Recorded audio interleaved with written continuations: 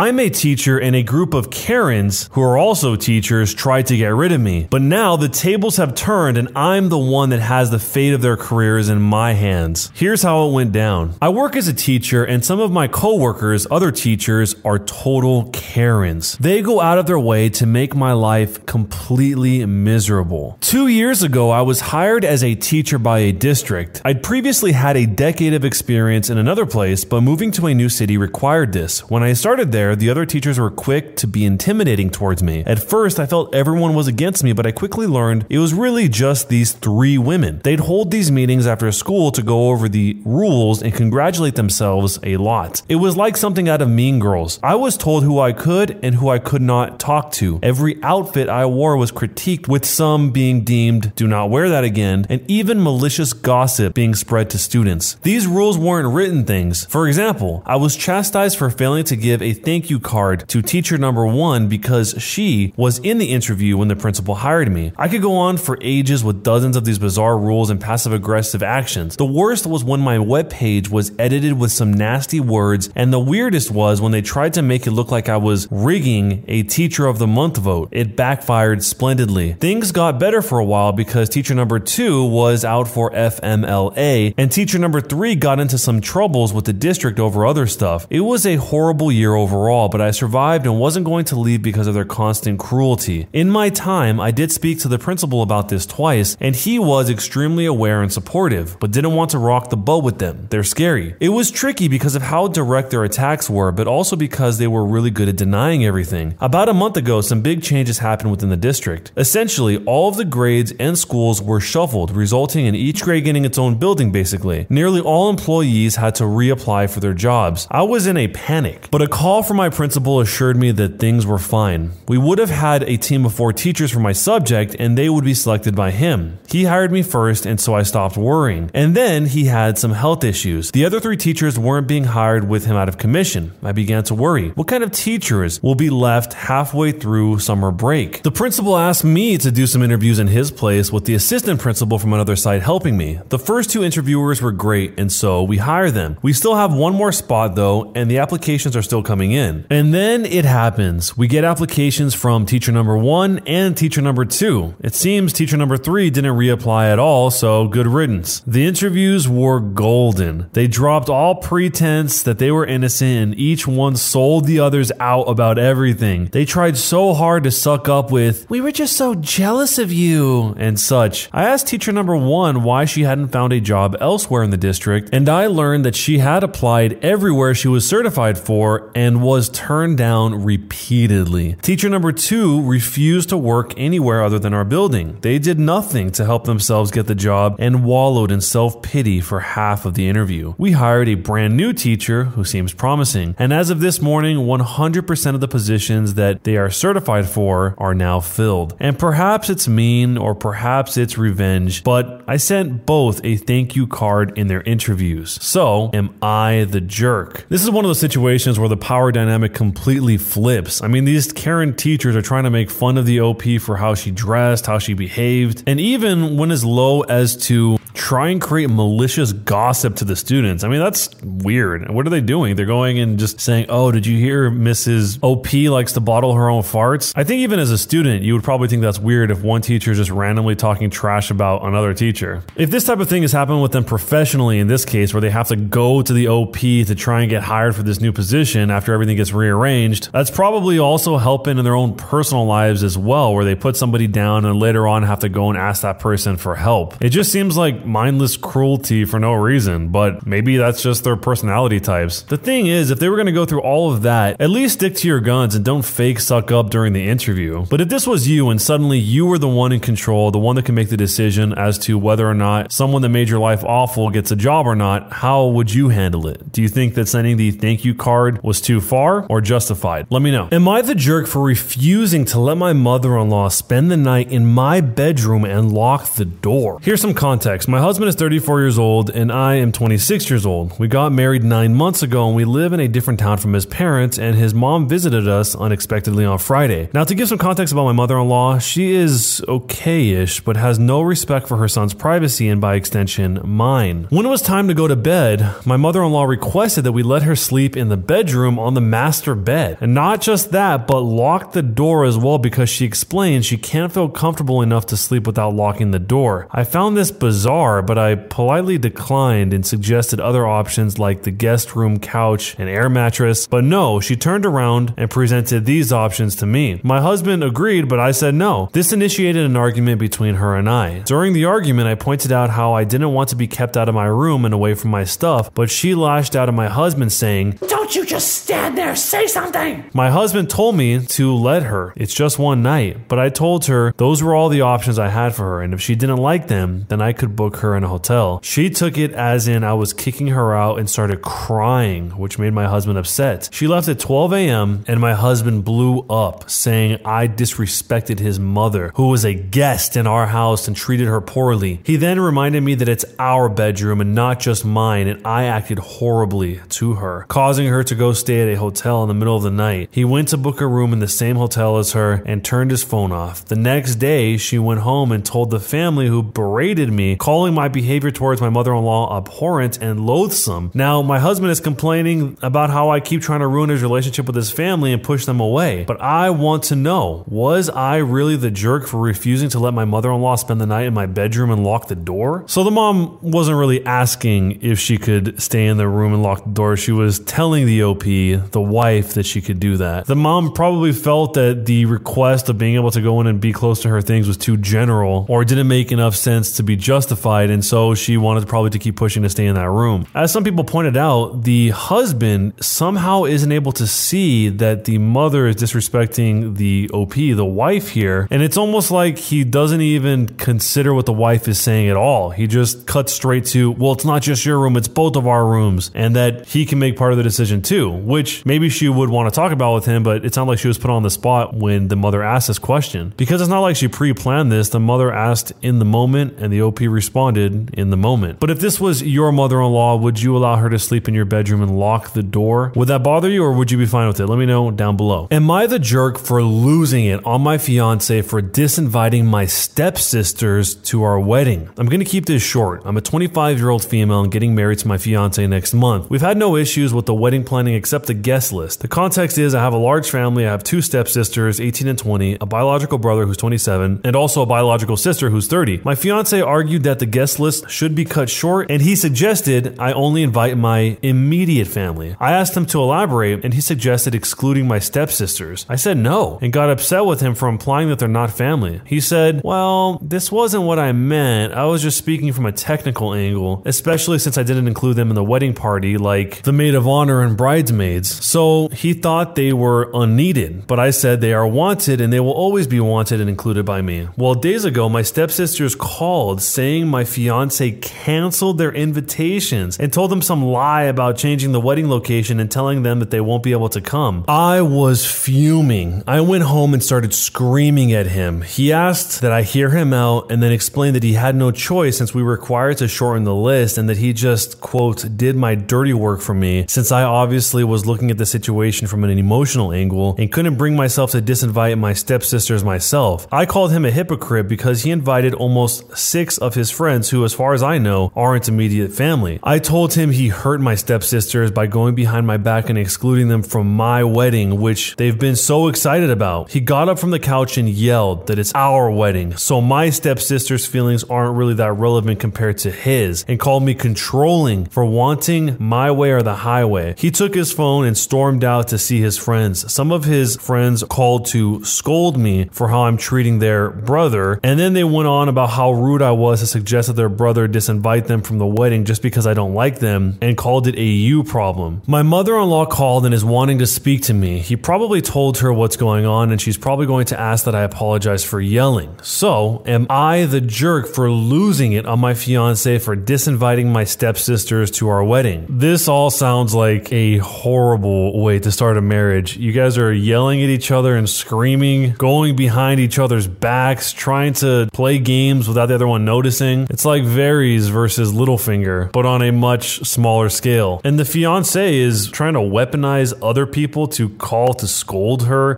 and then even gets the mother-in-law involved. I mean, this whole thing is a total mess. There's probably 100 responses to this that just simply say the sentence, "Don't marry him, OP." But what do you think? Is this something worth canceling the wedding over, or is it not that big of a deal? Let me know down below, and jerk or not a jerk, and why. Am I the jerk for not sticking up for my grandmother after my wife told her to F off out of her hospital room? About 3 weeks ago, my wife, who's 33 years old, went into premature labor with our daughter at 31 weeks. It was entirely unexpected, and both my wife and our daughter had a horrible time, and it became quite dangerous for both of them. My wife became pre-eclamptic, among other serious complications, and for the first time, we weren't even sure if either my wife or our daughter would make it. Luckily, they did both survive, but our daughter is still in the NICU after 3 weeks and will probably be there for another 3. And my wife is still in the hospital as well. It has been a horrible struggle for my wife. Before this, she was a very healthy and active person, and even during most of her pregnancy, she was able to maintain a somewhat active lifestyle, but because of the trauma her body went through, she is basically starting back from square one and hasn't even been able to hold our daughter yet. My wife has a lot of struggles so far with her birth trauma and feels so confused and hurt by her experience. She told me that she feels betrayed by her own body, and even in some of her weakest moments, she even said she regretted getting pregnant entirely of how much she has suffered and how she is so worried she'll never be the person she was again. She feels horrible for having these feelings, but I and multiple mental health professionals have been working to help and support her through this. We have finally reached the point where we can receive visitors. Her family lives close by, but my family lives 3 states away and have been awaiting the chance to meet the baby and check in on my wife. My parents and grandparents flew down, and I warned my family beforehand that my wife and daughter are still at very fragile stages and they need to be patient. When I brought them in to see my wife, my grandmother immediately went and wanted to talk to her about the birth and her experience. My wife said that it was one of the worst experiences of her life, and my grandmother responded by telling her that the worst is yet to come and that struggling is what being a mother is about. My wife got very upset over those comments and started screaming at her to F off and get the F out. I had never seen my wife like this, and I could tell she was feeling extremely stressed, but I quickly escorted my family out. I told them it would be best if they left for now and we could talk later, as to not cause even more stress on my wife. My family said that they were appalled by my wife's behavior and for me not defending my grandmother, but at the end of the day, I feel that it is my responsibility to be my wife's advocate